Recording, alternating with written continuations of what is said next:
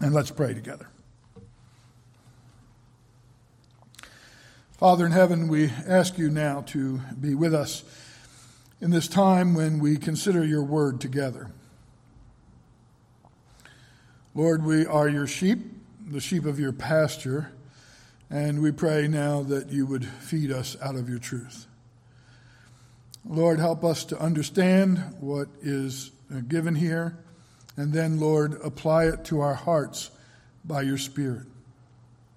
Where encouragement is needed, give it. Where correction is needed, provide it. Where instruction is needed, help us to hear and to understand. And Father, we pray that your presence with us would be evident in your blessing upon us as we look at your word. For we ask it in Jesus' name. Amen. So I'm going to ask you to look at Hebrews chapter 12, verses 5 through 8 again for just a moment. That section begins by asking, have you forgotten the exhortation that addresses you as sons? My son, do not regard lightly the discipline of the Lord, nor be weary when reproved by him. For the Lord disciplines the one he loves and chastens every son whom he receives. It is for discipline that you have to endure. God is treating you as sons. For what son is there whom his father does not discipline? If you are left without discipline, in which all have participated, then you are illegitimate children and not sons. Now, before we begin talking about what is said here specifically, it might be helpful to say a word about discipline itself. I can remember as a young father trying to convince my children in the midst of some disciplinary session that what I was doing because I loved them and because I believed it was ultimately for their good. All of which was true, but a little difficult to communicate through all the tears and the wailing. But that was my aim, to try to get them to understand that, even while they were being corrected, even while they were being disciplined. Now, discipline has a specific purpose and design.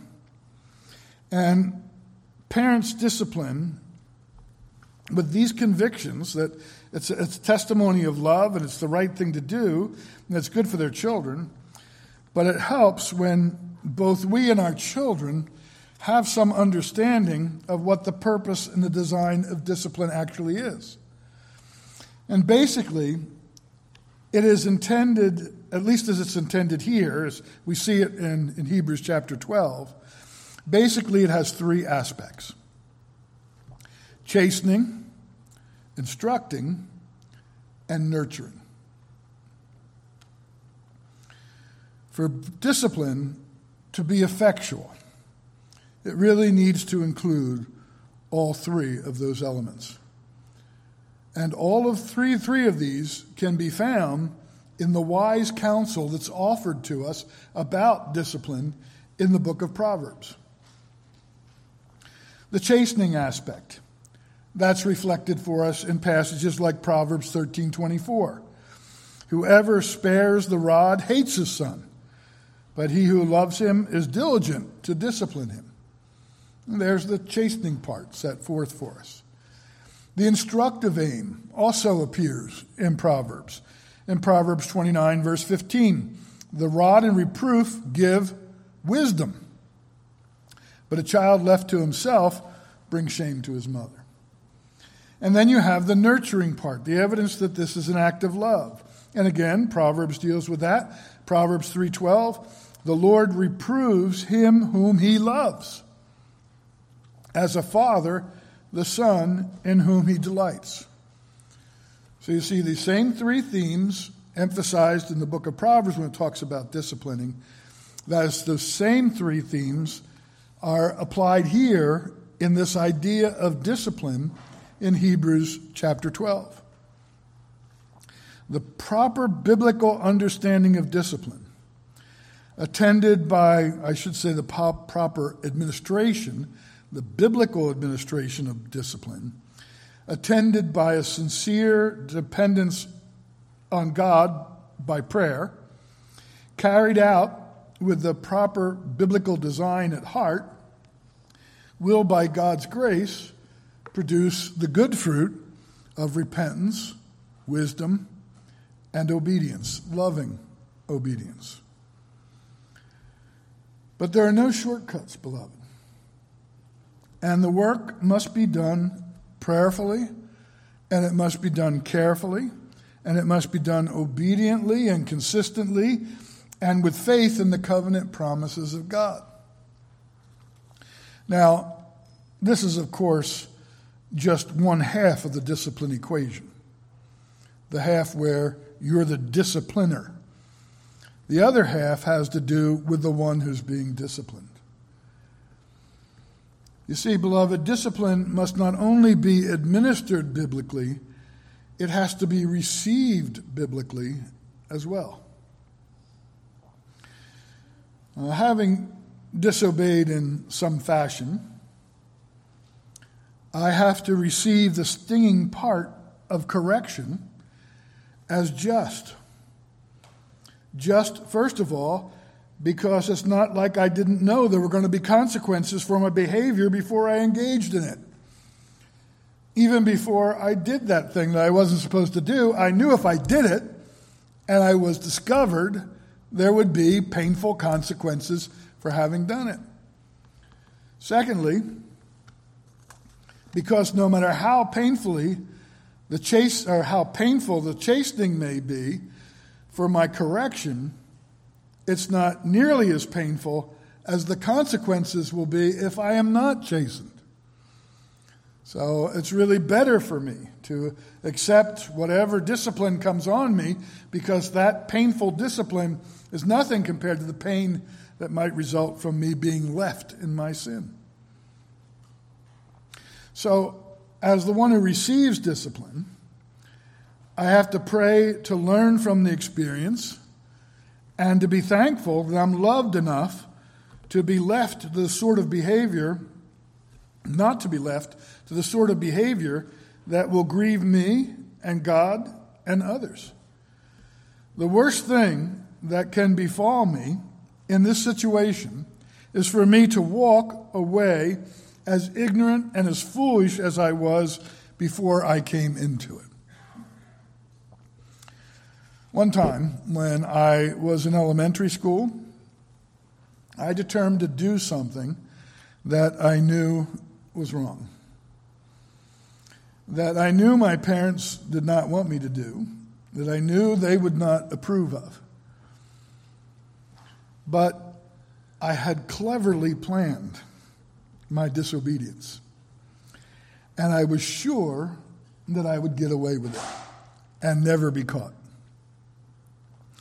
And I can still see my dad to this day leaning with one arm on the mantle, and a little boy down below him. He's at the fireplace, and he's just, he'd just come home from work, and he's just doing dad things and leaning on the mantle. And he just casually says, "How was your day, Glenn?" And I said, "Great," chuckling to myself because I knew that I had done something I wasn't supposed to do, and there was no way he could know about it. And at that moment, he looked down at me and replied, "I'm going to give you one opportunity to tell me what you did today." And with those words, I knew it was all over. I knew that I was in trouble and that somehow I had been caught in this disobedience. And that's where previous discipline came into play. I had learned that the look he was giving to me meant three things. First of all, that he knew what I had been up to, and I needed to confess immediately, and it was hopeless to try to prevaricate. Secondly, that he was not going to let me get away with it because he cared about me. And thirdly, I was going to pay a price for that foolishness. And the only question was how steep of a price was I going to pay? That was the only question. I had learned from having been disciplined before that this is what this meant when he looked down at me that way. And how steep the price was going to be, well, the answer to that question rested with me. I could confess and admit my sin and go ahead and take my punishment, or I could try to lie or try to get out of it somehow or run, which was never successful. Sometimes my brother and I would get into trouble together, and my brother always went under the bed. So that only left me to go over the bed. And of course, I was a perfect target going over the bed. It never was a good plan for me. But I knew there were going to be consequences. I never tried that trick again. I was in the same circumstances on other occasions that summer, but I'd learned it was wiser and better to obey because of the discipline that I was faced with. In fact, having been dealt with that way, I never allowed myself again to get into that position where I'd be tempted in that way after that year was over. Now, with that background about discipline in mind, that idea that discipline has three basic purposes or designs: chastening, instructing, and nurturing, let's return to Hebrews chapter 12. And you see right away that Paul is concerned with a problem. And that problem is addressed in verse 5. We're introduced there to a problem relating to those who are disciplined by the Lord. And it's addressed by asking the question, have you forgotten the exhortation that addresses you as a son? My son, do not regard lightly the discipline of the Lord, nor be weary when reproved by him. You see, the saints to whom this is addressed seem to have forgotten, or at least they were in danger of forgetting, something important as the children of God. In fact, it has drifted, or has the potential of drifting, so far out of their thinking that they have become oblivious to this vital part of God's Word. It's gone out of their minds. It's gone out of their hearts. They aren't thinking about it. And as we see that problem here that's being addressed by Paul, it's wise to remember that this forgetfulness, especially when it involves spiritual matters, is not just an innocent fault, but it's a result of the original fall. As Gouge points out, our minds, your mind, was created in Adam to be the repository or the treasury of God's Word and His truth, of His wisdom and His promises, and of His law. Our confession of faith says in part, under the paragraph on the creation of man, after God had made all other creatures, He created man, male and female, with reasonable and immortal souls, endued with knowledge, righteousness, and true holiness. So our minds were originally intended to be this repository of the truth of God, of the law of God, of all that we know about God and His will. But that state was lost in the fall. When Adam fell into sin, the result was that all the faculties of men and women were impacted. And it results in neglect and the willful loss of true knowledge and the application of that knowledge in a proper way. So this forgetfulness of theirs isn't just an accident. It is a problem that stems from their fallen nature originally. Now, notice also, and I think it's the most interesting thing about this statement, is what it says about the whole Word of God. Many of you will recall what it says in 2 Timothy 3:16 and 17. I think many of the children here have even memorized these words. All Scripture is breathed out by God and profitable for teaching, for reproof, for correction, and for training in righteousness, that the man of God may be complete, equipped for every good work. Now, what are we shown here? We're shown, beloved, is that just how true that statement is. Because while many of you could probably tell me, if I quoted part of that verse, if I asked you, where would I find the verse that says, all Scripture is breathed out by God? Many of you could probably give me that reference. But if I asked you, how many of you could give me the reference for the passage quoted here in Hebrews about the Lord's discipline, do you think it would be as many could give me that reference? Where that would be found? Well, is that because the verse about the Word of God is more important than the verse about how you respond to the Lord's discipline? Certainly not, right? It's in Proverbs chapter 3, verses 11 and 12. It can also be found in the book of Job, chapter 5, and verses 17 through 18. Behold, blessed is the one whom God reproves.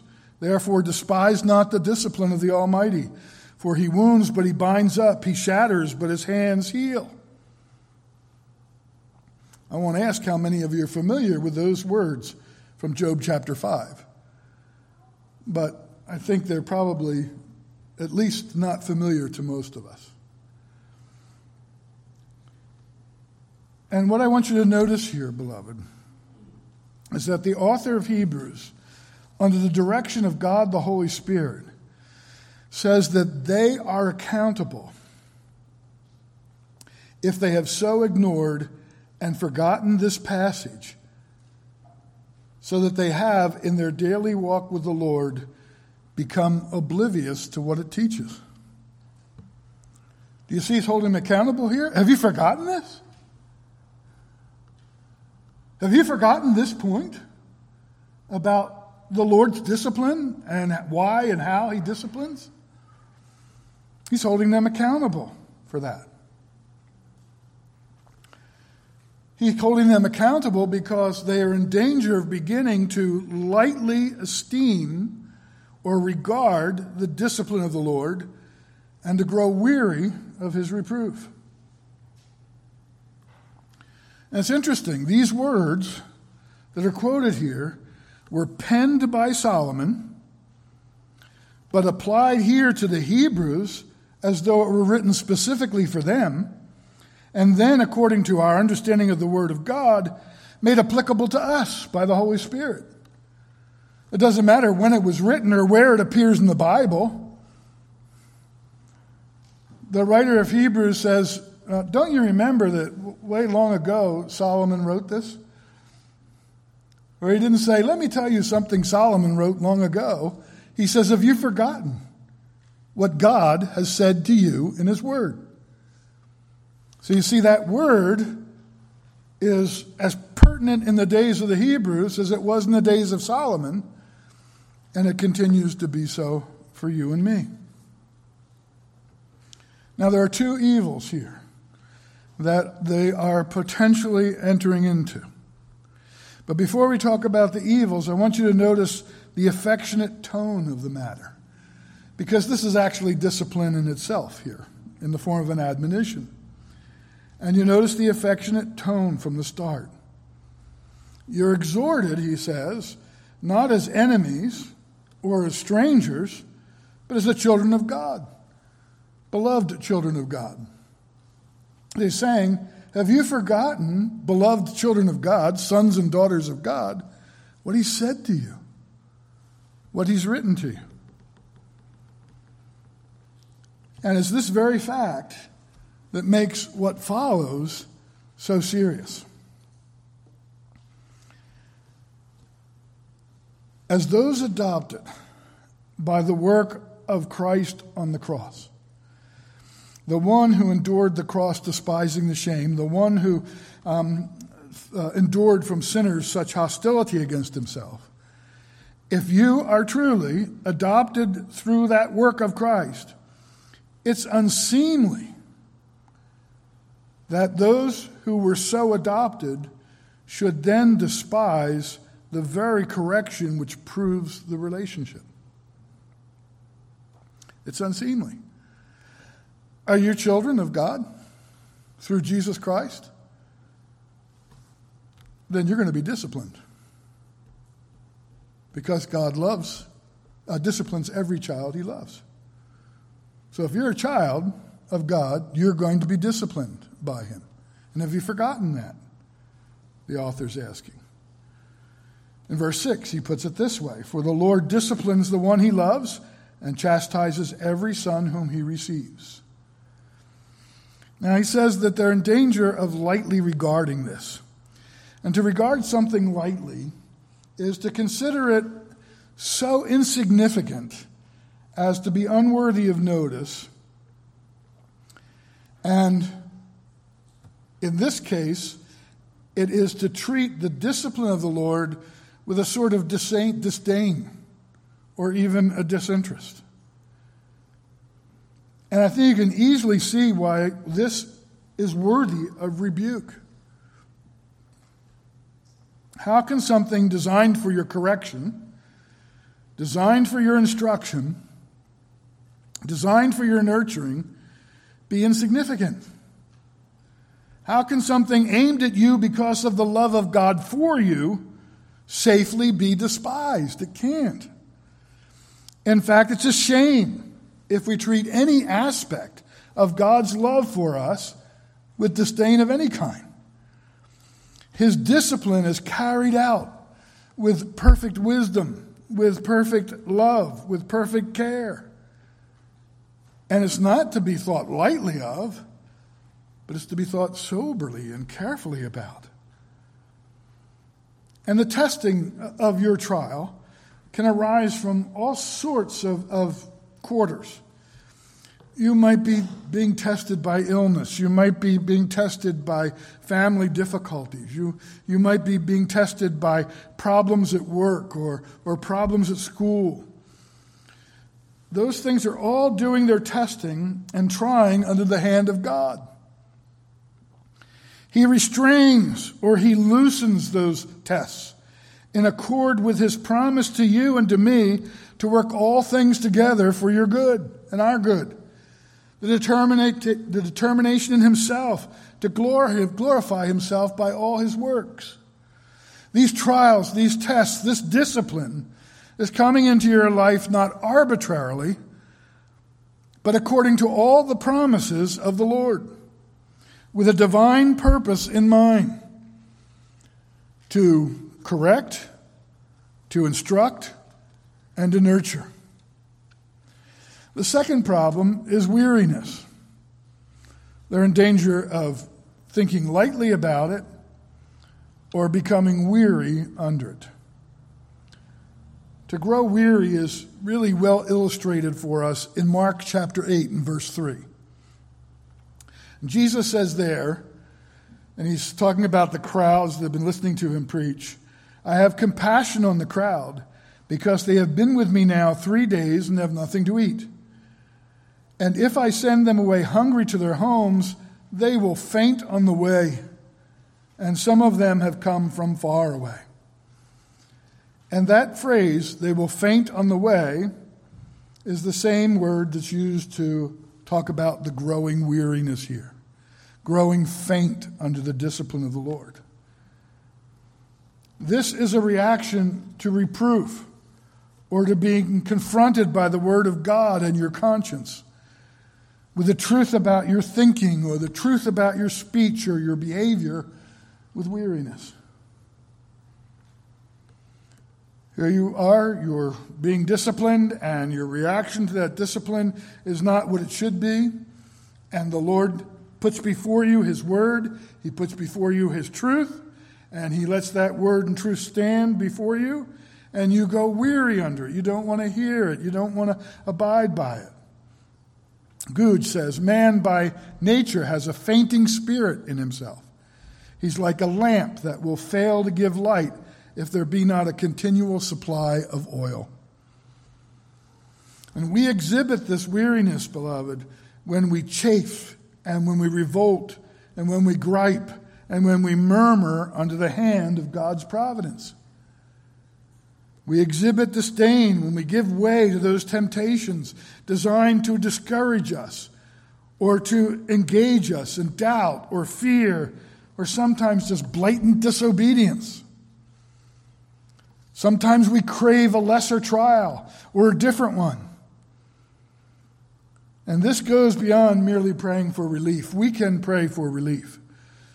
This goes beyond that and extends to rebellion and anger and disobedience to the Lord, where we know what we should be doing, but we refuse to do it because we don't like the discipline we're under. We want a different kind of discipline. We want a different degree of discipline. We want it to be shortened. We want it to be changed in some way.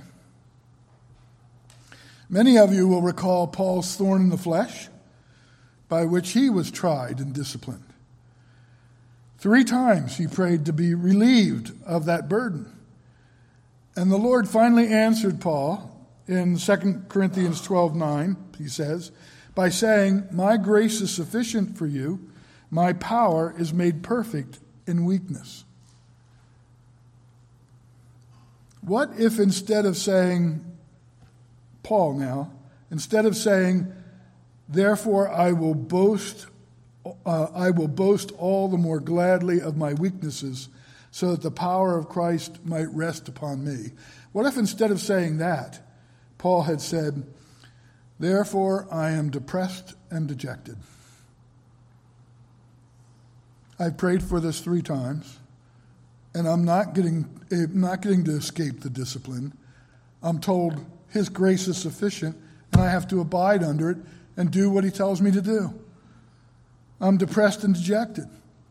You know what? I refuse to submit, and I stand a rebel against God. I doubt God's love for me, and I'm going to abandon my duties as a Christian because I can't stand this discipline. First of all, that wouldn't be here unless it was for condemnation purposes in the Word of God. But it's not at all what we anticipate from Paul. What we hear from him is what we anticipate from him.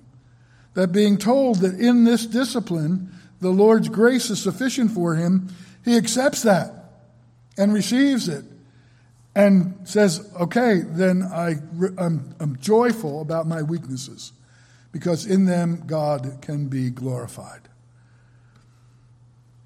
If Paul were to answer otherwise, it would not only be shocking, every believer would know it was wrong, even sinful behavior. We have here what Dixon describes as the 2 evils to which we are inclined when we are disciplined by our loving Heavenly Father.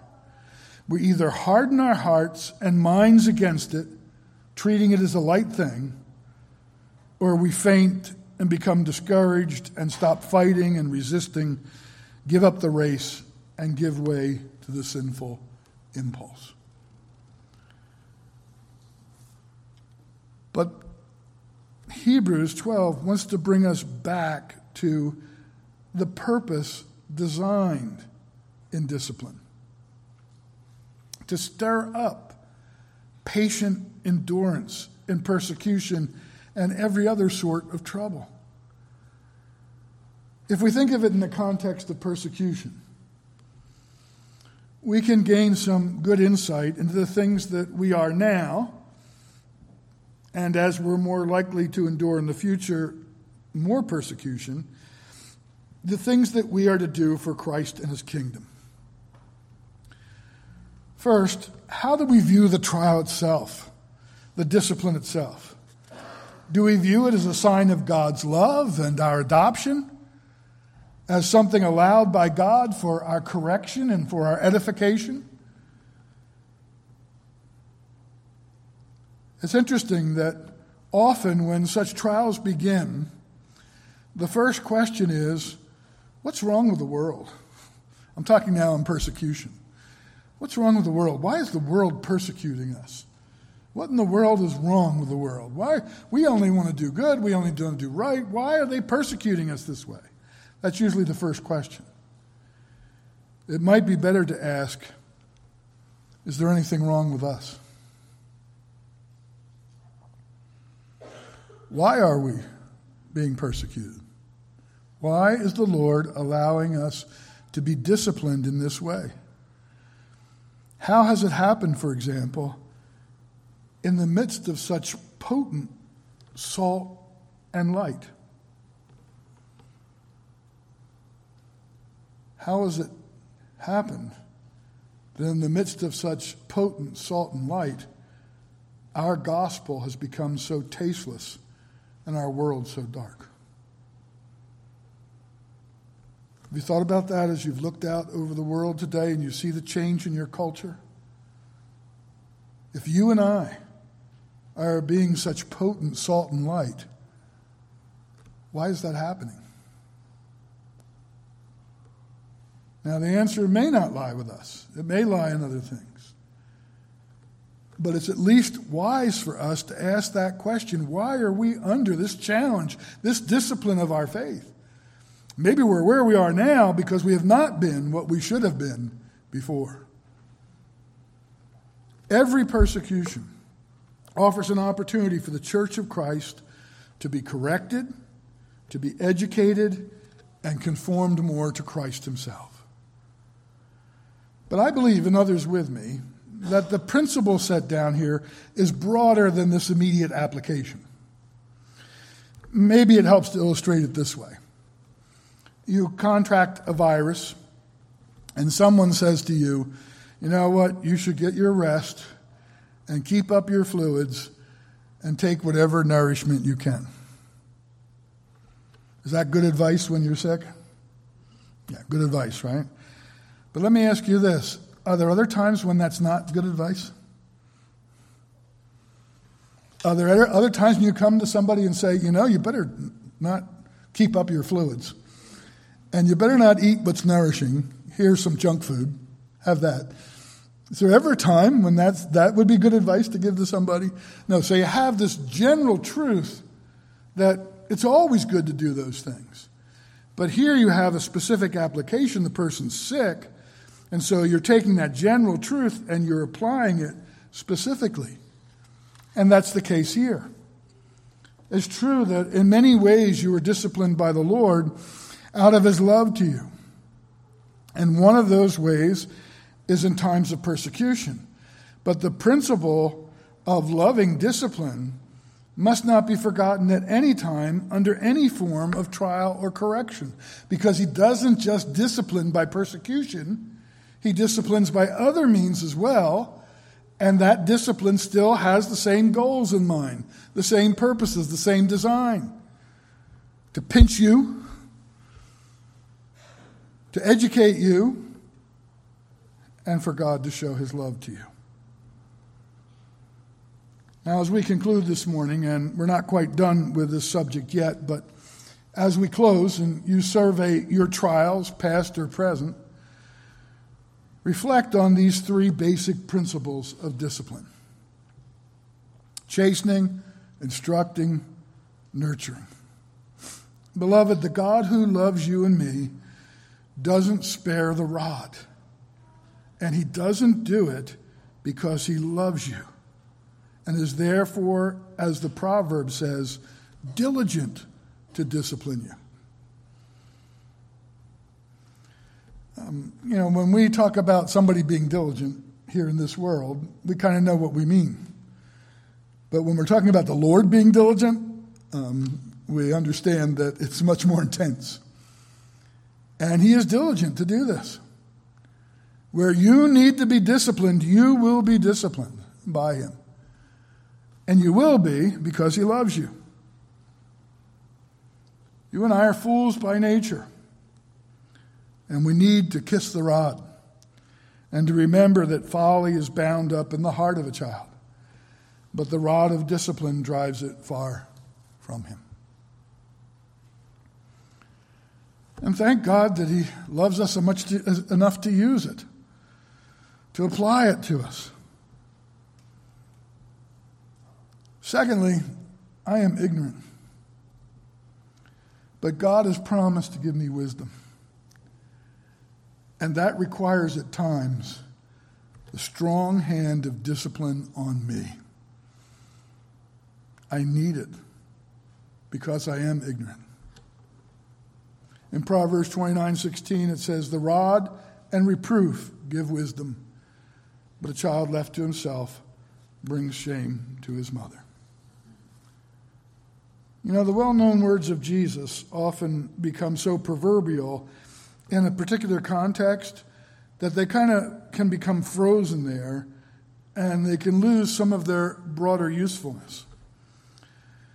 Let me show you what I mean by these words. This is Matthew chapter 11, verses 29 through 30.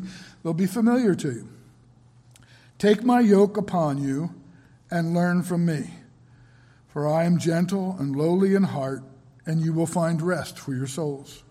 For my yoke is easy and my burden is light." Now those words are quoted proverbially or famously when we're talking about the need for humility and meekness and the bearing of burdens.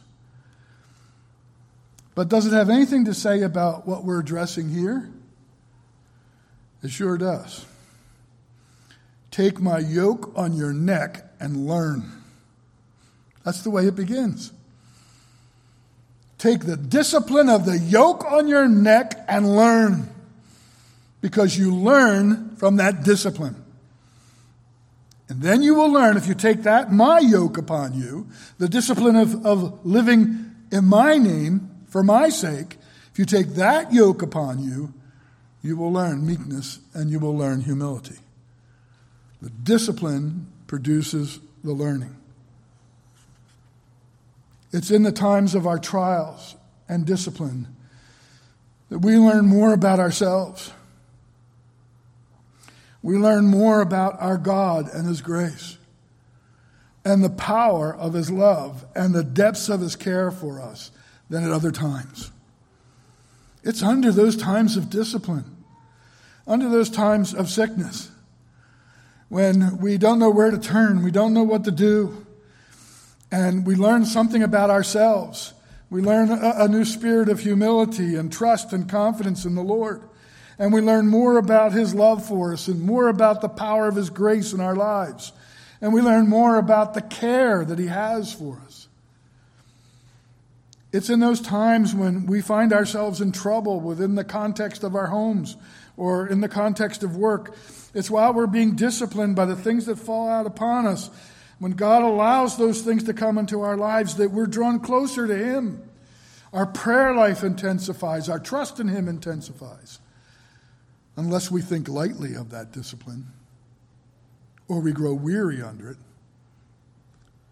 But if we don't, and we accept the discipline, the growth and understanding comes.